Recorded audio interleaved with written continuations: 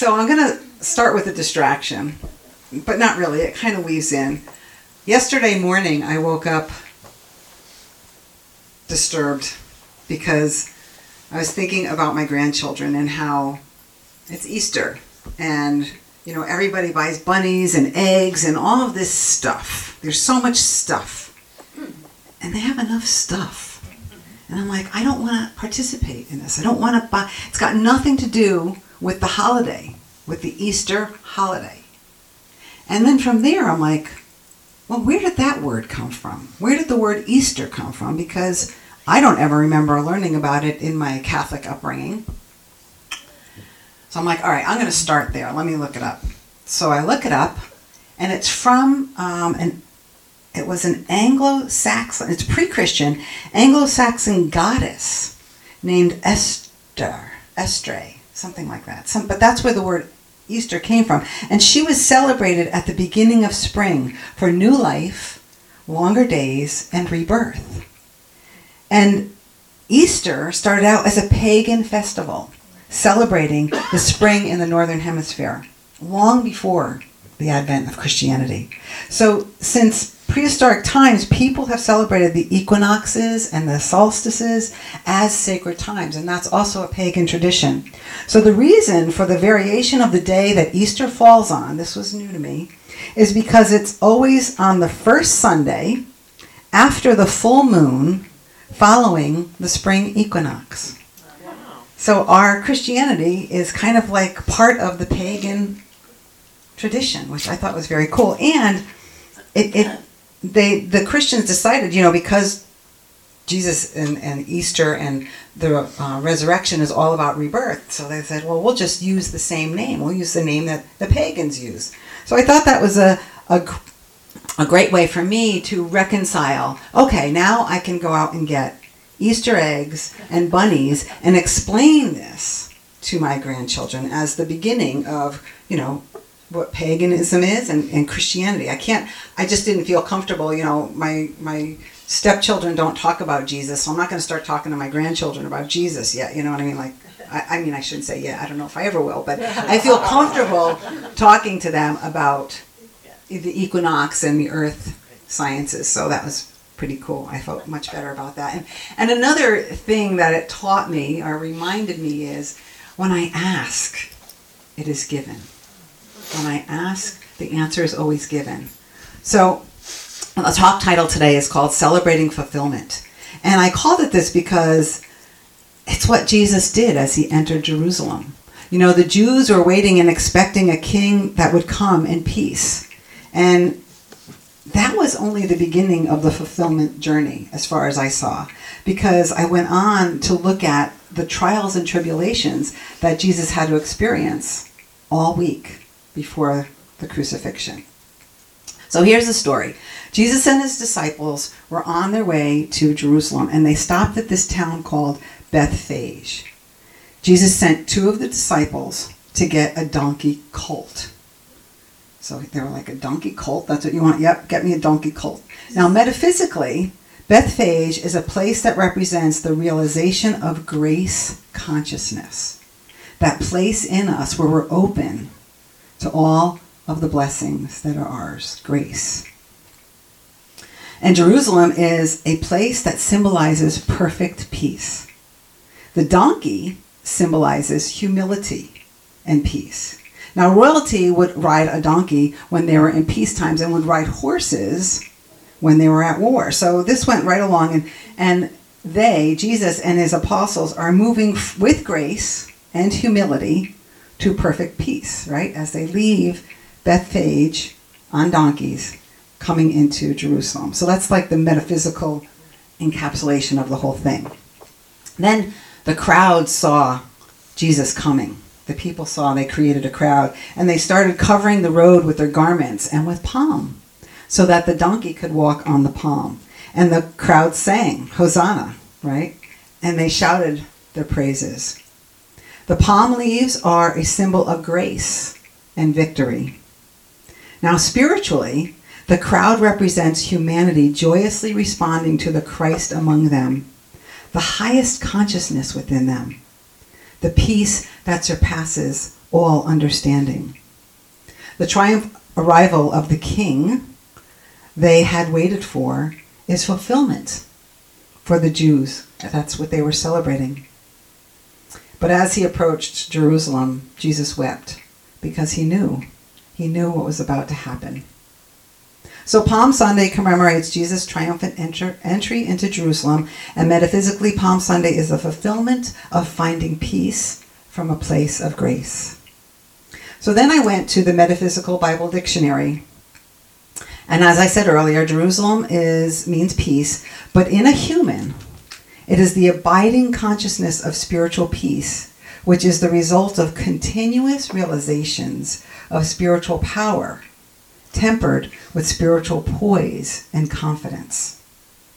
So think about that as we're entering into things that we might not like, or things that we have to do, to find that peace within us so that we could do them. Because there are certain things in life that we have to do that we don't necessarily like, but we always have that peace within us, so we can look for it. Jesus riding out of Bethphage into Jerusalem signifies the progressive unfoldment of the time when the spiritual I am takes control and lifts all the forces of man into the spiritual plane of mastery, purity, and peace. And Jesus going to Jerusalem is taking the last step of unfoldment in preparation for the final step when the personality is entirely crucified and the Christ consciousness triumphs. That's what the crucifixion is, and we'll talk more about that. But it's a time of transmutation and transformation. One Palm Sunday affirmation could be, I celebrate and welcome the Christ consciousness in me.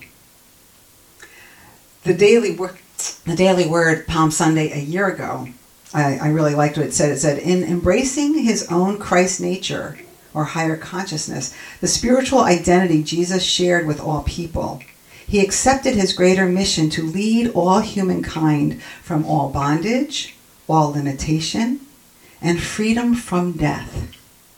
So by taking inspiration from Jesus' example, we can fearlessly embrace the Christ nature. Guided by the divine presence within, we can follow the path to spiritual freedom and fulfillment. And I just want to say, I know some people, or in case you feel uncomfortable with the word Christ, we think it's a consciousness. We don't think it's a person. We're affiliating it with Jesus because he was our role model for that consciousness. But we all have that consciousness. That's the oneness of what we are. That's why I light the candle, to remind us of that oneness. So I want to share what I found in the Holy Spirit's interpretation of the New Testament for Palm Sunday and Holy Week. And there are many different events that go on, but I picked certain ones that I thought spoke out to me. The first one is in the Gospel according to Matthew. And he says, or the Holy Spirit's interpretation of what Matthew said, is that the donkey is a symbol to say we must put our expectations aside. Expectations are a setup for judgment, which keep us separate from one another. One would not expect a king to ride in on a donkey colt, probably more like a Windsor Grey, which is a big horse that royalties use. But peace comes from laying down our expectations and our judgments and expecting truth as it is. When we meet each other without expectation, we have open hearts to see each other as we are. And when we do that, we can see ourselves as we are. We can love ourselves as we are. The Gospel according to Mark, I looked at some of the events that took place during Holy Week. So the high priest leaders wanted to trap Jesus with his own words so that they could arrest him for breaking the law and discredit him in front of all of those people that were praising him. One of the ways they did this, they asked him, should we pay taxes to Caesar? And Jesus was very clear. His answer was, God asks one thing of us, to love one another. Give to Caesar what is Caesar's, and give to God what is God's. Caesar wants your money, but God asks that you love your brother and welcome him into your heart as one with you. And that means welcome Caesar into your heart too, right? And all those people that we don't like. But God asks one thing of you. Everything else can go to Caesar. And even at the Last Supper, Jesus reminded the apostles to love one another no matter what, even the ones that betray you. So he was letting them know that he knew somebody was going to betray him that night. This is fulfillment, living life from that place of love. He reminded the apostles that we are all one with God, one with each other. There is no separation. This physical separation that we see, that we experience because we're all in different bodies, is an illusion. The physical goes away. The spirit is what is left eventually. And once again, we experience that oneness, the truth of who we are. Another question that Jesus was asked by the high priest is, "Are you the Son of God?" And he replied, "Yes, as you are." It was this statement that made the high priest call him blasphemous. And that is when the crowd shouted, "Crucify him." He knew this was coming, and he had a moment of fear when he was in the garden. And he asked his father, he asked God. And then God answered him, and he knew he remembered what his path was, what his purpose was, so he went on. Jesus knew the truth. His mind was full of love, gratitude, peace, and unity. He had moments where he remembered and then forgot and then remembered the truth and who he was and who he came here to be. But he celebrated fulfillment in his life. Being crucified wasn't on his mind, or the physical pain of the crucifixion wasn't on his mind most of the time. This was his demonstration to show us that we will have trials and tribulations and how to overcome them. That's what was on his mind, is being the teacher and being the way shower. That how he had to go through these hard times the way we will. He turned down the wine with myrrh in it. Now, together those could have acted or would have acted like a narcotic, a painkiller for him. But he turned it down. He didn't need it because he knew he was not just his body. The perspective of the crucifixion through the lens of the unhealed mind is a perspective of pain and suffering. And for so long, that's how I saw it. It was really hard for me to even read about the crucifixion. The unhealed Son of God, which is you and me, cannot imagine the blessings that are upon him, and so he must be taught. Through Jesus' perspective of the event of the crucifixion and his seeming death, Jesus is both the teacher and the learner, that we may all learn the truth. The perspective of the crucifixion through the lens of the unhealed mind is that of being cut off from the mercy of God. The perspective of the healed mind is the joy of knowing itself as one with God, never being separated. The perspective of the unhealed mind is that of bodies, of suffering, of judgment, and of guilt. The perspective of the healed mind is that of peace and gratitude for knowing beyond all possible doubt that illusions are illusions, and only truth is true forever and always. The perspective of the unhealed mind is that of separateness and specialness, and that of being apart. The perspective of the healed mind is that of completion and wholly joyous. This is rising above. This is the healed mind. This is fulfillment. In the Gospel according to Luke, I wanted to talk a little bit again about the donkey. He says, "Seeing the king ride in on a donkey, our thoughts do not serve us as reality if we think a king should enter any other way than on a donkey." Again, expectations and judgments are not our friends. And finally, John's perspective. He talks about what we think about. His perspective on Jesus entering Jerusalem is a triumphant moment and a humble one, as it signifies that we must place aside every meaning we thought we knew to be true and to be open to all that we never imagined. For all that we imagined is not true, and the truth is all that we have never imagined. We must ask yourself, myself, what do I desire? And then be aware of what it is I'm thinking about. Because remember, what we think about, we create, right? We will see and experience that which we want because it's that which we have chosen to experience. It's that which we are thinking about. Within your mind is a wish. It is protected or denied wish, and yet it is a wish that is deep within us. So, where do we find what that wish is? Same place Mary Magdalene told us to look. We go to our heart, our heart's desire. Our heart doesn't lie to us. In trusting your heart, you trust the highest part of yourself. It is the truth of who you are and what you long for.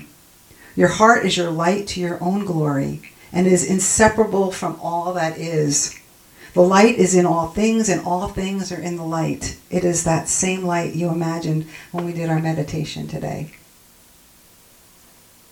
Now I'm going to move to the last 7 words that Jesus said on the cross. These can be seen as the 7 steps that need to be taken in the final overcoming of the mortal mind. Letting go of the physical and fully embracing the spiritual fulfillment. First thing he said, Father, forgive them, for they know not what they do. He was saying this to his persecutors, which revealed his love. Unforgiveness is the most destructive emotion and is based on lack of understanding. Those who are unjust do not know any better, so we need to pray for them and love them. By doing so, this is what hooks me. By doing so, we enter into the kind of forgiveness that cleanses us of injustices we have committed, consciously and unconsciously. I am sure I have committed unjust things unconsciously. And this kind of forgiveness forgives me. We too will be forgiven for those things that we know not that we do. The second thing that Jesus said while he was on the cross is, today you will be with me in paradise. Jesus was crucified with 2 other men who were criminals. One of them said, remember me when you are in your kingdom. And Jesus made him this great promise.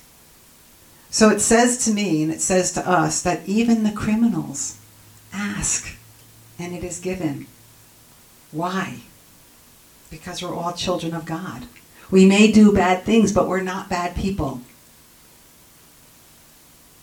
Whenever we turn to God and ask for help, it is always freely given. Asking is also desiring from the heart. That is why we pray affirmatively. Prayer is to change us, to rise us to the vibration, to receiving what our hearts desire. God has already given it to us. It is us that need to change. When we pray affirmatively and reach the same vibration of what we are desiring from our heart, we shall enter into paradise and feel that peace and feel that fulfillment and that wholeness. The third thing Jesus said was, woman, behold your son. Behold your mother. This one took me a while to understand, but it's Jesus is addressing his words to his mother Mary and the Apostle John, whom were there, and they caught one another's eyes. He was referring to the natural order of providing for those who have a right to expect provisions from us. Jesus is willingly and lovingly discharging his human responsibility and providing for those who have a right to expect them from him by telling Mary, John is your son, and by telling John, Mary is your mother. This is saying that we are all related. We are all brothers and sisters. We love one another equally. John lived with Mary the rest of her life.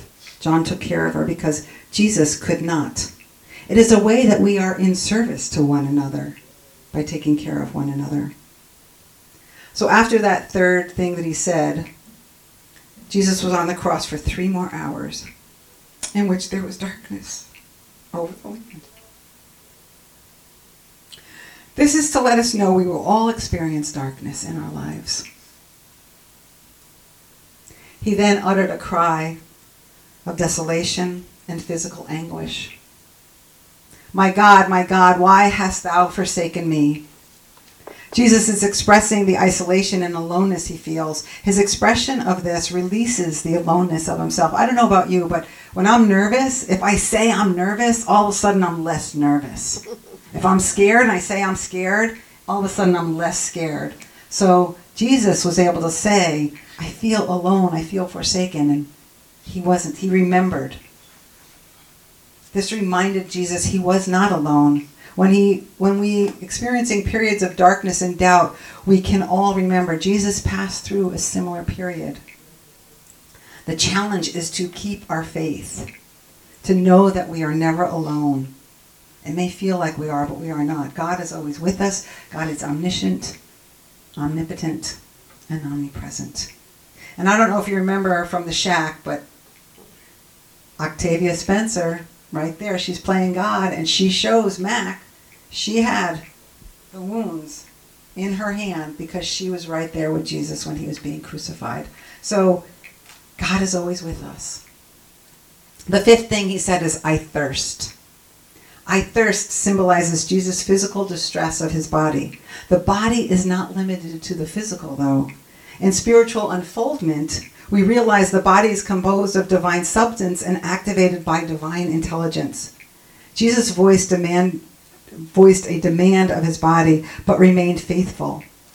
He accepted the act of mercy from the soldier, but as his lips touched the sponge with vinegar, he spoke the words that revealed the heights to which his consciousness had risen. It is finished, he said. That was the sixth thing. It is finished. Jesus knew his work was almost over, and God's will be done. His mission to show the way, the truth, and the life was accomplished. When we keep the faith as we go through a trial, we come to a place of knowing we have done all that we could. And then God is in control. And then the final thing he says is, Father, into thy hands I commit my spirit. This is the complete surrender to God. Thine will be done. Our will becomes his will, and there is no way to fail. Only victory. The last step in regeneration is the giving up of the thought of corporal experience of the body temple. So what does this all mean? Throughout the whole Bible, we have these great parables and allegories and lessons and stories, but what are they teaching us? Well, Palm Sunday through Holy Week and the last 7 words on the cross, which lead to the crucifixion. According to the revealing word, crucifixion is the surrender of death of the whole personality in order that the Christ mind, or our highest consciousness, may express its fullness. In Your Hope of Glory by Elizabeth Sand Turner, the crucifixion symbolizes the crossing out of all mortal consciousness in order to make way for the Christ self. The last 7 words spoken by Jesus are what we need to do to take the final overcoming of the mortal mind. And it all brings us back to our highest consciousness, rising above it all and accessing that highest consciousness in all we do to experience fulfillment. So put simply, knowing the Christ in you is awake, alive, enthusiastic to fill its purpose, to fill your purpose on this journey as being human. Celebrate and claim this peace that lives within each and every one of us. Go and move mountains by doing what is yours to do. Do it in your way. That is this unique expression of God that you came here to be from that highest consciousness.